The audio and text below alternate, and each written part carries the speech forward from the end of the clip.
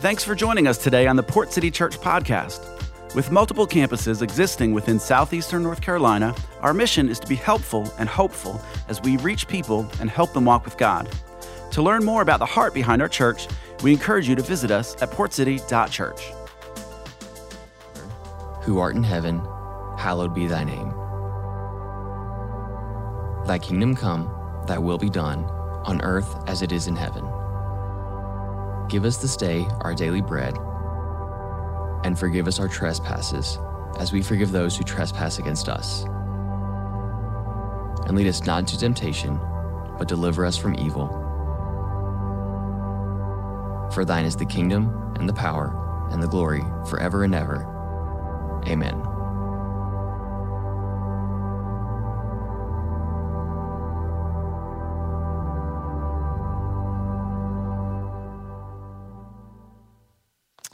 Good morning. Does that sound familiar to anybody? Y'all have heard that before, I assume, right?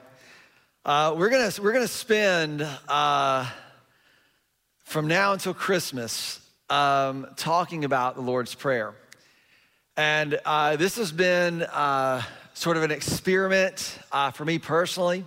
So I'm going to invite you into this as we look at this perhaps a little bit differently than we have. I want for you to consider, and we're going to consider this together, is what is it that you think about prayer? Like, what do you think about? What do you do? How do you do it? Like, how do you do it? Most all of us would suggest or acknowledge that we pray at some point in time. Maybe it's in your car. Do you close your eyes? Do you fold your hands? Do you get on your knees? Do you use recited prayers like this one? How is it, or what is it you think about prayer? Most all of us would say or assume that we think prayer is important, that we believe in it. And the question is, how is it that we are going to do it? How are you going to do it? How am I going to do it? How are we going to do it together? All of us probably have experiences or stories where we've prayed for things and God hasn't done things the way that we thought that he should, or in the way that we asked. All of us have experienced things where God did something that was dramatically, or allowed something that was dramatically opposed to what it was that we had asked for. And we see all kinds of promises in the Bible and all kinds of things that point us or give us a sense of confidence in our prayers. But I want for us to explore what it looks like to actually pray. And so what I'm gonna have you do over the next few weeks together is all of us are going to get a card, and the card has the Lord's Prayer on it, and you're gonna learn how, or you're gonna memorize it, right? I'm gonna ask everybody to memorize it. How many of you guys already have it memorized? Anybody think? All right, perfect. So those of you who don't think you can memorize, and people, adults especially, they do this all the time. I can't memorize stuff. And I just go, just a small town girl living in a lonely world. She did what? She took the midnight train going anywhere, right? If I said stop, collaborate, and listen, you know exactly what's about to happen, that Ice is back with his brand new invention. Something grabs a hold of me tightly, flowing like a harpoon daily and nightly. Will it ever stop? Yo, I don't know. Light up a stage and I glow to the extreme. I know the whole thing. Yeah, who knew that I could do that, right? So there's a lot of stuff in your head already. And if we're really honest, there's a lot of terrible stuff that we memorized as kids that's still stuck in there. And so what we're gonna do is we're gonna put some other things in there, specifically a model prayer that Jesus gave us in order to understand, or to begin to understand what it looks like to pray, A couple of assumptions as we begin. I think that most of us, the definition or the way most of us think about prayer is that we subtly believe that prayer is the way that we get God to do something for us, that we get, it's a way of getting God to get things done. We want him to do something for us, and prayer is sort of the way to tap into that or to get him to do that. And then I add this line when I think about it, that we subtly believe that prayer is a way of getting God to get things done once we realize we are unable to do it. Once you and I realize that, we couldn't pull this off in our own strength, now we'll pray. We've heard people, I've done all that I can, and then I couldn't do it, so now I prayed. And it's not a bad thing. It's not a wrong thing. I don't want us to talk about right and wrong or good and bad. I think it's a vision thing. I think it's most of us have just not sort of developed or grabbed a vision of what prayer looks like, or we haven't thought about it in a really long time. It was actually interesting that when I was, before I do, I'm gonna give you two assumptions that I have. And we try to do this at the beginning of every series just so you'll know kind of where I'm coming from. Stats tell us that the majority of Americans pray, and because you're in church this morning, I at least believe that you have some idea of God or some way of God. So I'm gonna assume that you would agree with this, that everybody prays. At some point in time, everybody throws up a prayer. It's interesting because the same number of people, I think it's like 97%, acknowledge they pray.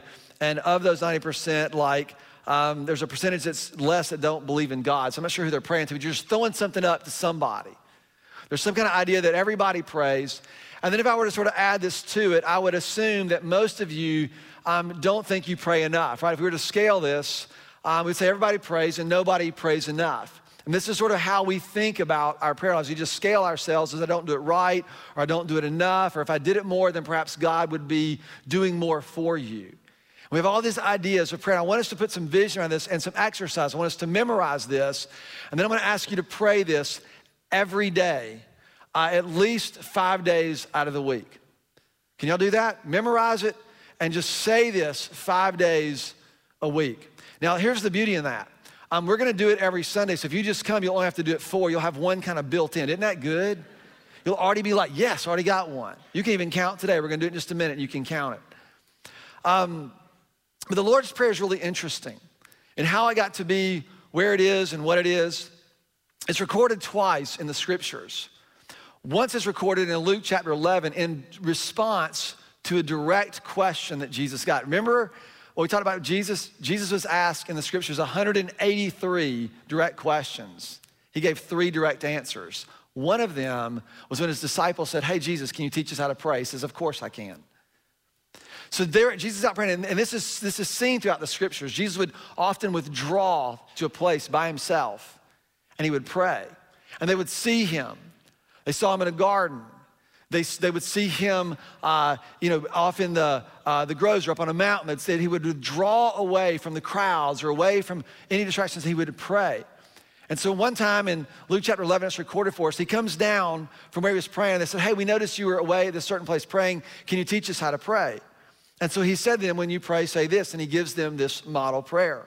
And then he goes on and he talks about a friend who comes to another friend's house late at night, and his kids are already in bed, and he knocks on the door. And he keeps knocking until the guy gets up and comes and lets him in because he needs to give some bread. And he tells this story about persistence and staying after it and seeking and knocking. And so in Luke chapter 11, it's a shorter version of the prayer that most of us are familiar with. In Matthew chapter 6, this prayer is taught as a part of Jesus' famous Sermon on the Mount. That's where we're gonna look today. If you have your Bibles, you can look in Matthew chapter 6, and it records this, and this is sort of the longer version that most of us are familiar with, so we'll practice it together, okay? You ready? Our Father, who art in heaven, hallowed be thy name. Thy kingdom, that's good. Thy will be done on earth as it is in heaven. Give us this day and forgive us our trespasses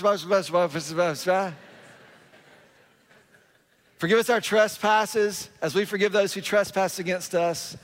Lead us not into temptation, but deliver us from evil. For thine is the kingdom and the power and the glory forever and ever. Amen. That was really, really good. Y'all did a great job. So here's what happens, right? We've been doing this to our staff, and it's like, forgive us our debts or debtors or trespasses. And it's like, forgive us our, what are we saying here? Like, no, how many of you guys are like trespass people? Any trespass people in the room? All right, any debtors in the room? We got some debtors. Okay, we got some debtors. For our time, we're gonna be trespassers, okay? That's what we're gonna do for the next 6 weeks. We're gonna relearn this for some of you as trespassers. It's really interesting. Because I was looking at this, that version with trespasses is not in the Bible. So all the debtor people are like, that's why we do it, because our version's more biblical than yours. It's not in the Bible. Did y'all know this? I was actually working on this. I didn't realize this because I was looking for the translation where it says, forgive us our trespasses as we forgive those who trespass against us. And I'm like, it's not in any modern English version of the Bible. It says debt or debtor, or it says sin or sinner for those who sin against us. And I'm like, okay, we gotta figure this out. And so the version that most of us are familiar with, and also if you look carefully in your Bibles, you'll notice that it stops after it says, lead us not into temptation, but deliver us from evil. There is no, for thine is the kingdom and the power and the glory. You'll notice that Luke's version is slightly different than Matthew's version. The version we use today is slightly different from both of those. So what gives? I think what's beautiful about this is it invites us into something. What you see is a part of how this thing that Jesus taught became a central part of how the earliest followers of Jesus began to pray and to learn to pray and to present themselves to him. And we're gonna kind of join in that today. It's very different than the way most of us think. It's very different than the way most of us think. Most of us are fast and we're quick and we do not do rituals very well. Most of us have very little ritual in our lives. You might eat dinner and you might do some things in there, but what happens, those things very quickly get dissolved by the pace of our lives. And so what I want for us to do is to enter back into a really ancient way for 6 weeks. And then you can forget about it if it hasn't done any good for 6 weeks. For 6 weeks to enter into a really ancient way, to help reset our pace, to help us think about this a little bit differently. What a lot of people have thought is that they've memorized the prayer, and then when they gather in some kind of corporate setting, they recite the prayer, and they think because that they've memorized it and recited it, that they have actually prayed it. What I want for us to do is to recognize there's a giant gap between memorizing it and reciting it, that where we actually learn how to pray it. And that's what we want to do together. I have this book in my office, and I want to be really mindful, but I want to be really clear about this. I love what I get to do. I get to read and study. I am not by nature a good reader or a fast reader. I'm not by nature a good writer or a fast writer. What I have learned in my own personal world is that thinking is kind of important. Would y'all agree? I've also learned that most people have no time in their lives to think. So we spend our entire lives reacting to what happens around us. Most people really don't have coherent definitions of most of the most important things that we give our lives to. Most people don't have important definitions around the value or what they believe about money or what they believe about education, what they believe about vocation, or what they believe about sex, or what they believe about marriage, what they believe about all kinds of things. We just sort of have done what has been imposed on us, and we wonder why this isn't working the way we thought, because we've never really thought about it any deeper than what someone told us. So I discipline myself to think, not because I'm smart, but it's quite the opposite. My brain is crazy. It runs in 10,000 different directions. I have to do things deliberately to slow it down. It's why I keep a journal. Any surprises about that? And I tell people all the time, writing stuff down, slowing your brain down. One of the things a friend of mine gave me this many, many years ago, probably 11, 12 years ago. And it's a collection of essays and poems by Ralph Waldo Emerson. You see this on my desk and you think that I'm smart. I never read Ralph Waldo Emerson before. Do you know why? Because I didn't think I was smart enough to read Ralph Waldo Emerson. But I began to read it because a friend gave me this. And here's the note that he gave to me. It says this. It says, Mike, lots of good reading in here, but start on page 257, which I did, which I like, because at 257, you're already like halfway finished. You're like, oh, I'm making good progress. But start on page 257. He says, the writing has a pace of the 19th century, and once you fall into stride, you'll love it. You know what that meant? That means the first 14 times I tried to read this, it didn't make sense. It means the first few times I tried to open up a page and read it, I had to reread it 5 and 6 and 7 times. Sometimes I had to write down the sentences in my journal. Because there's a pace that my mind is used to. There's a way in which I'm prone to receive information and process information, and this is very different than that. And I had to get in stride with it. I had to learn to get in stride, learn to see it and slow things down so I could see it a little bit different. It's not about being smart, it's about pacing. The last sentence he says, return it at your leisure. He's gonna see this and go, that's where my book went. I've had it 15 years. It's my leisure, right? He said at my leisure, still reading it. But I do things like this to disrupt the social media, Twitter feed, Instagram feed pace at which information typically comes to us. I use books for that reason. I print things off for that reason, so I can see them and process them with a pen. And I want to invite you to journey in your prayer life in sort of the same way. It's interesting that this idea of how we got the Book of Common, how we got the current version of the Lord's Prayer that most of us are familiar with is from the Book of Common Prayer. It's not in any of the English translations. And the actual benediction at the end, for thine is the kingdom and the power and the glory forever and ever, was added on early, very early. But what it means is that the early followers of Jesus were actually using this in their communities. In fact, we have ancient writings that coincide with some of the time when Paul was writing and the Gospels were written, where the instructions were given to the early followers of Jesus to pray this prayer, to pray this model prayer, to pray these instructions or this prayer that Jesus had given them. And there's some context around this. And this is what I want for us to see. So we read this, how Jesus gets into this in Matthew chapter 6, verses 5 through 9. Before we read, fun fact. The reason that trespasses is in the Book of Common Prayer, this is free. This has nothing to do with what we're going to do, but it's just a fun fact.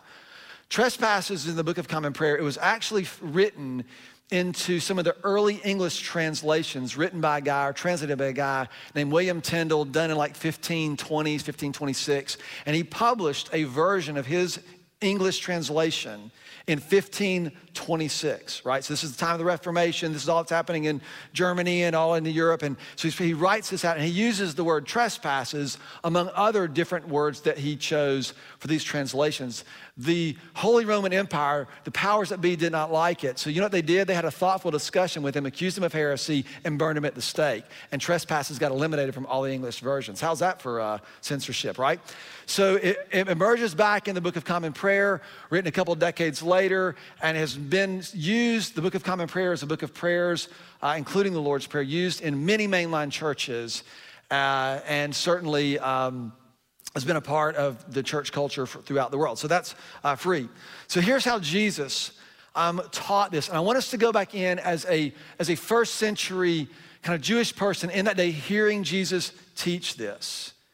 And so Jesus has just gone through a whole bunch of stuff. The law says this, but I say this. And he's doing all this kind of bringing some authority to his own voice. And then in chapter 6, verse 9, he says, and when you pray, do not be like the hypocrites, for they love to pray standing in the synagogues and on the street corners to be seen by others. So their motive of this righteous act, of this pious act, is what? To impress other people. Truly, I tell you, they've received their reward in full. But when you pray, go into your room, close the door, and pray to your Father who is unseen. Then your Father who sees this activity of yours in the secret places will respond to you, will reward you, is the way this is thought of. In verse 7, and when you pray, do not keep on babbling like the pagans, for they think they'll be heard because of their many words. Now, most of us read this, and when it talks about someone praying on a street corner or people babbling, we have an overlay. Like the guy on the street corner is the guy with the bullhorn and a cardboard sign telling everybody to repent or they're going to hell. And that's kind of how we think of this sort of pious, better than thou activity. But this would have been very cultural in that day and age. That the Jewish culture was sort of a who's who of religious people. So there was always this sort of, the people in power were very religious. They were always sort of putting their religion out front. Their prayers were often elaborate, and they were really sort of marked by their own behavior and their knowledge of the law and their adherence to it. Their dress would even have this. The length of these tassels that they wore would demonstrate how righteous they were or how much they've been promoted within this sort of power structure there. And then on the other hand, you had the pagans or the Greeks or the Gentiles, the non-Jewish people. And what they're doing is they have a lot of different gods that they're always having to appease. They're like, all right, God, I promise I'll never do this and don't do this. And God, if you're there, if you can hear me, you know I did this last week and I said this bad word and I smoked this there, but if you could just overlook that, then you're trying to bargain with God to make sure he hears you. And they're basically like, you're trying to prove that you're already worthy and that you're to demonstrate how worthy you are to God. And the other, you're trying to prove to him that you're serious. You're kind of kissing up to him. And if you ever had someone try to kiss up to you, try to suck up to you, they just talk on and on and on. It's like, all right, enough. You don't have to do it anymore. Just tell me what you wanted me to know. don't tell me how beautiful I am or how cool I am. Just tell me what you want me to know. You don't have to do that with me. And this is exactly what Jesus was saying. There's two categories. And he says, don't be like them. And I love this in verse 8. He says, don't be like them. Why? For your Father in heaven knows what you need before you even ask him. Now, I don't know if anybody reads this the way I do, but think about it. This is what makes us a good American right here, because if you're a good American, you just had a question. Your Father already knows what you need before you even ask. So what's the question that good Americans ask? Why would we bother to ask? If he already knows, why bother to ask, right? Let's just bypass the process and go ahead and do what we're gonna do. Like, it's an efficiency thing. And what Jesus actually says is, do not be like them, for your Father knows what you need before you ask. This then is how you should pray. The reason that we think we shouldn't pray is precisely the reason Jesus thinks we should. Are you following me?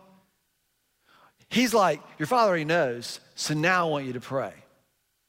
Our Father, who art in heaven, hallowed be your name.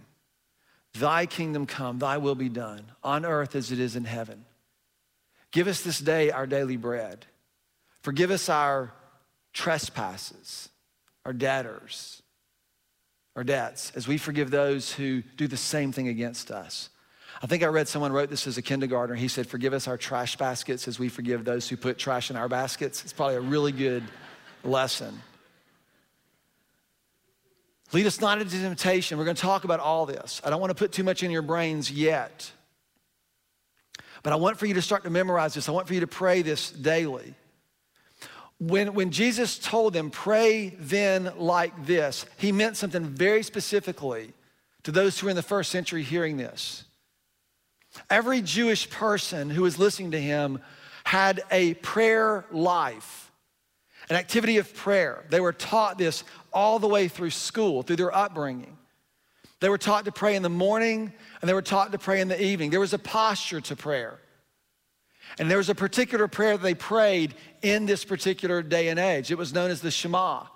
So if you think about this, if you've seen like Quantico or any of these shows where there's like some religious character and they go and they sort of take time outside of everybody else and they do a prayer where they have like a mat and some garb and they get on their knees and they pray a particular thing. If you've ever seen people who practice maybe the Muslim or Islam faith, and there's this posture to it. This is precisely how the ancient Jews would have understood this. If you read throughout the prophets and the Old Covenant, the Old Testament in your Bibles, it marks that a lot of these men, like Daniel, would pray in the morning, they would pray in the afternoon or at 3 p.m., and they would pray also in the evening. And oftentimes it shows that Daniel would actually pray out of his window towards Jerusalem. And they would get on their knees and they would pray the Shema. Hear, O Israel, the Lord our God, the Lord is one. You shall love the Lord your God with all of your heart, with all of your soul, with all of your mind, with all of your strength. And this is what they would pray 3 times a day, in the morning, in the afternoon, about 3 p.m., and then in the evening. And so when Jesus tells them, I want you to pray then like this, what most first century followers of Jesus did was they substituted this model prayer for the Shema. Instead of praying, Hear, O Lord, hear, O Lord, hear, Israel, the Lord our God, the Lord is one, they said, Our Father who art in heaven. And they began to do that 3 times a day. That's what I've been doing, and I'm not a very ritual person at all. I have some very tight disciplines, but I am not ritualistic at all. And I've been doing this for about 6 weeks, 3 times a day. I do it in the morning. I wake up and I say the Lord's Prayer. I recite it. I do it in some very specific ways in my office. I use my pen. I use all kinds of things. And I do it at nighttime. And those 2 prayers are actually pretty easy because when I go to bed, I lay down and sometimes I'll just recite it before I go to bed, right? The last thing I think of before I go off to sleep, our Father who art in heaven, I'll do that, the whole prayer. The 3 o'clock prayer is the one that's tricky because you're usually with people or you're usually in places where the last thing you want to be doing is praying. And so this is always interesting when you're in the grocery store line or you're in places where you have to sort of stop. And sometimes I don't even remove myself. I just kind of take a breath and I'm like, okay, maybe I'll pull out from a meeting or finish the meeting or whatever. And I go back and I try to recenter myself and do this. And it's been really hard. Sometimes I miss, sometimes I don't. But it's been a discipline to sort of get this into my rhythm. And the things that you see are incredible. These last 6 weeks, what I have learned is I have known the Lord's Prayer for a long time. I don't know that I've ever really learned how to pray it. And so I'm learning how to pray. I found it to be unbelievably freeing and challenging and disrupting. And y'all know my philosophy. When I get disrupted, guess what we're gonna do? I'm gonna disrupt y'all, right? We're gonna do this together. Because think about this. You realize this is just one of the things we're gonna talk about. The Lord's Prayer is plural.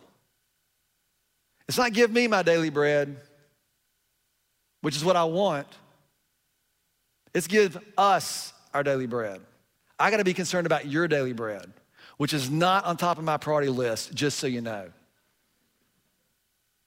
Give us. I'm obsessed with my daily bread. God, can you provide me my daily bread? Can you do this? Think about if on Saturday, right, you're driving down and you're bringing food to Mother Hubbard's cupboard or you're somewhere else where there are people and you encounter people who do not have daily bread, and you say, give us our daily bread. Do you think that's not discombobulating a little bit? Forgive us our trespasses. We're gonna talk about this very detailed 5 weeks from now. So this is the picture. This is what I want for us to get to learn how to pray this.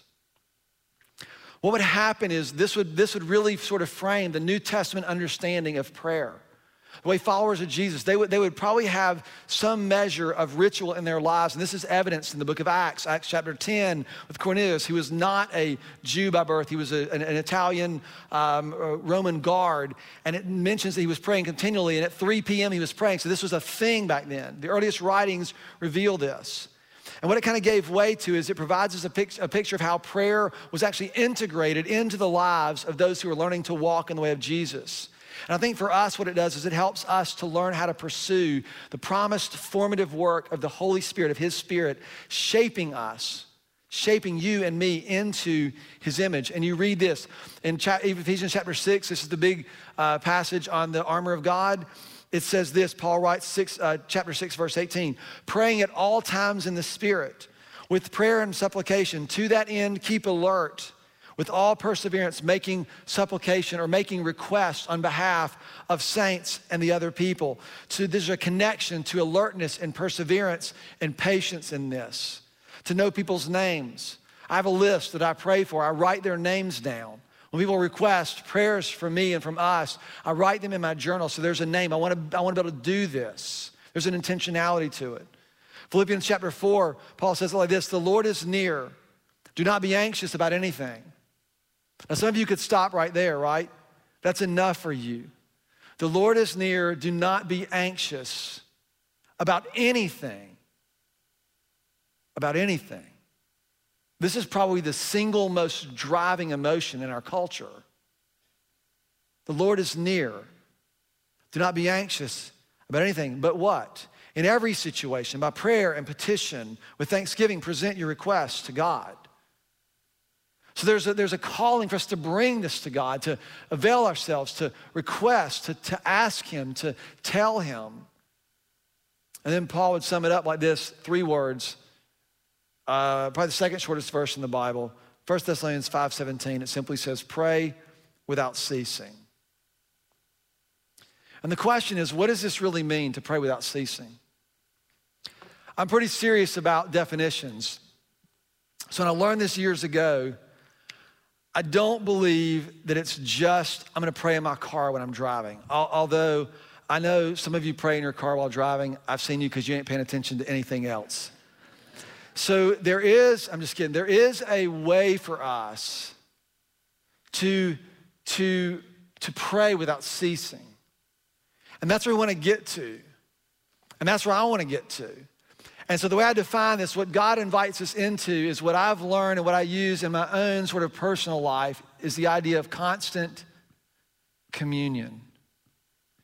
It's common union is the literal sort of compression of that word. To continually be connected with the things that bring God joy, and also to continue to be aware to things that break God's heart. To constantly be aware of those things. To discern and see and sense what God is doing in particular moments. It has to do with joining him. To commune is to join in, to participate with. And what I've learned that I need is something to reframe me so that I become aware or so that I acknowledge God. And this is what the Lord's Prayer has done for me. Acknowledge him. Our Father, he belongs, or I belong to him. In heaven, hallowed be your name. Holy is your name. Your character, your essence is not like anything else, and it's not even like things that I'm familiar with. Can you help me see you more clearly? The idea that we're communing with him is we're invited into something that we don't readily see. We've talked a lot about this. But it also then sort of allows me to have an increased awareness of his presence, and also, and I'll put this down there just so I won't forget it, of his presence, that he's with me, and also his call, that there's an intention that he has. Your kingdom come here in this moment. So when we talk about continuum, most of us in our cars, we're not praying for that. I'm not trying to in any way suggest or to diminish breath prayers. Breath prayers are important. You know what breath prayers are, right? Breath prayers are the things that you pray to keep from doing terrible things to yourself and other people. When your kids do something like you're gonna go, that's it, they're done, you have to breath prayer, and now you get to survive for a little while longer. Breath prayers are used when you encounter a difficult circumstance or when you encounter a difficult person. You see someone coming, you're like, breath prayers, Lord, help me love this person, right? There's their breath, so those are important. But those are oftentimes reactionary. They're not seeking this. What I've learned in my own life and what I want to sort of inflict on all of us is the concept of a simple prayer. And I think that the Lord's Prayer is a model of a simple prayer. It's simple that you can memorize it. It's not simplistic, but it's simple. And I think of this in my own life, that simple prayers serve as a foundation for continual prayer. A lot of us want to be able to pray in our car, pray on the fly, without doing the grounding work of learning how to actually commune with him, to participate, to join him in those breath prayers, those continual prayers. And so I say it like this, that you and I will only learn to pray anytime, anywhere, when you first learn to pray sometime, somewhere. You're not gonna do it on the fly. You gotta slow yourself down and find the stride, the pace of God. And it's not gonna happen in a hurry, and it's not gonna happen on the fly, and it's not gonna happen without effort.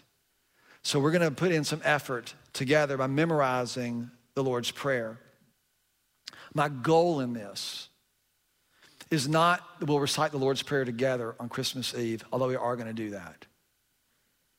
My goal is that this discipline would bring such a surprising richness to all those continual prayers, and prayers in your car, and prayers for your kids, and prayers in line, and prayers that'll bring such a richness that you will see things that you haven't seen before. So here's your assignment for this week. Are y'all ready? So you already have to do what? Correct, which most of you already done. So you're already ahead of the curve. Those of you who memorize it as debtors, you're gonna have to re-memorize it as trespasses. Or else we're gonna say the fumble thing when we get done. So what I want you to do is, number one, sometime this week, so you're gonna pray, you're gonna recite the prayer daily. I'm gonna say, 5 times, but one is on Sunday, so you'll get a freebie. 5 times this week. Number 2, I want you to write it out at least once. With a pen, on paper. Don't copy it and paste it into a document or your notes. Some of you are like, oh, I figure out how to do this. So Jesus said, right, if you already know, if you have to pray, why would we write it out? Write it out. I've done this. I've probably written it, I don't know how many times in my journal over the last few weeks. Because when I can't get still, I write it out. When I find myself like, oh, I got to get through this, I just stop and I write it out. It just slows everything down. And I can guarantee you most everybody could use 3 minutes where everything just slows down. I write with a felt tip marker. You know why? Because you can't do that fast. It bleeds all over everything and you can't even read what you wrote, so you have to like, Our Father. The goal is not to write it, the goal is to slow, right? You're following me. Number 3 is I want you to reflect on it, and I want you to rewrite it. And we're gonna work on this over the course of weeks, to rewrite it in your own words. If William Tyndall can change a word, so can we, right? Just kidding. Because I want you to see things. I want you to ask questions. When you say our Father in heaven, is the picture in your mind that he's way up there? Or if you read it in the gospel, has he come near? Our Father in heaven, this place, the beauty in which you reside is actually available to me here. Father, can you bring that near? Like it starts to give you pictures and imagery of how to build some foundation for all those other prayers. And then the last thing, is I want you to experiment with it. So you're gonna have freedom. Read it out loud. Recite it out loud. Learn it in a different language. Get on your knees when you pray it. Hold your hands up when you pray it, when you say it. Try some things to put your body in a different position. Yesterday I went out early in the morning, caught some waves, beautiful morning. I recited the Lord's Prayer as I was paddling, snaking waves from everybody else out there. Until you realize, oh, forgive us our trespasses. Yep, forgive me as I take this one right now. I'm just kidding, I didn't do that. But I did begin to think about a lot of things. It aligned some things in me to see some things, just as I was paddling and reciting this. So experiment. You know why? Because we're gonna learn how to pray it. We're gonna learn how to pray it. The goal, again, is not for you to be able to recite this.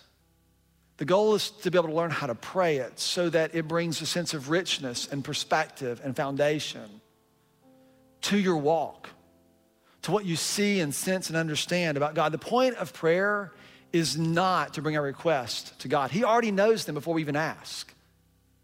And Jesus says, so this then is how you pray. Because when you do that, our Father in heaven, holy and revered and other are you. God, would your kingdom be seen and experienced here, right here where I'm at. May your will be done right here where I'm at, just as you intended for it to be. God, provide for us what you desire, right? This is what we want to see. It's for us to align our hearts with him. I think what happens is your prayers will shift from being very reactionary to being very, very, very pointed and confident, because he goes before us and he is with us.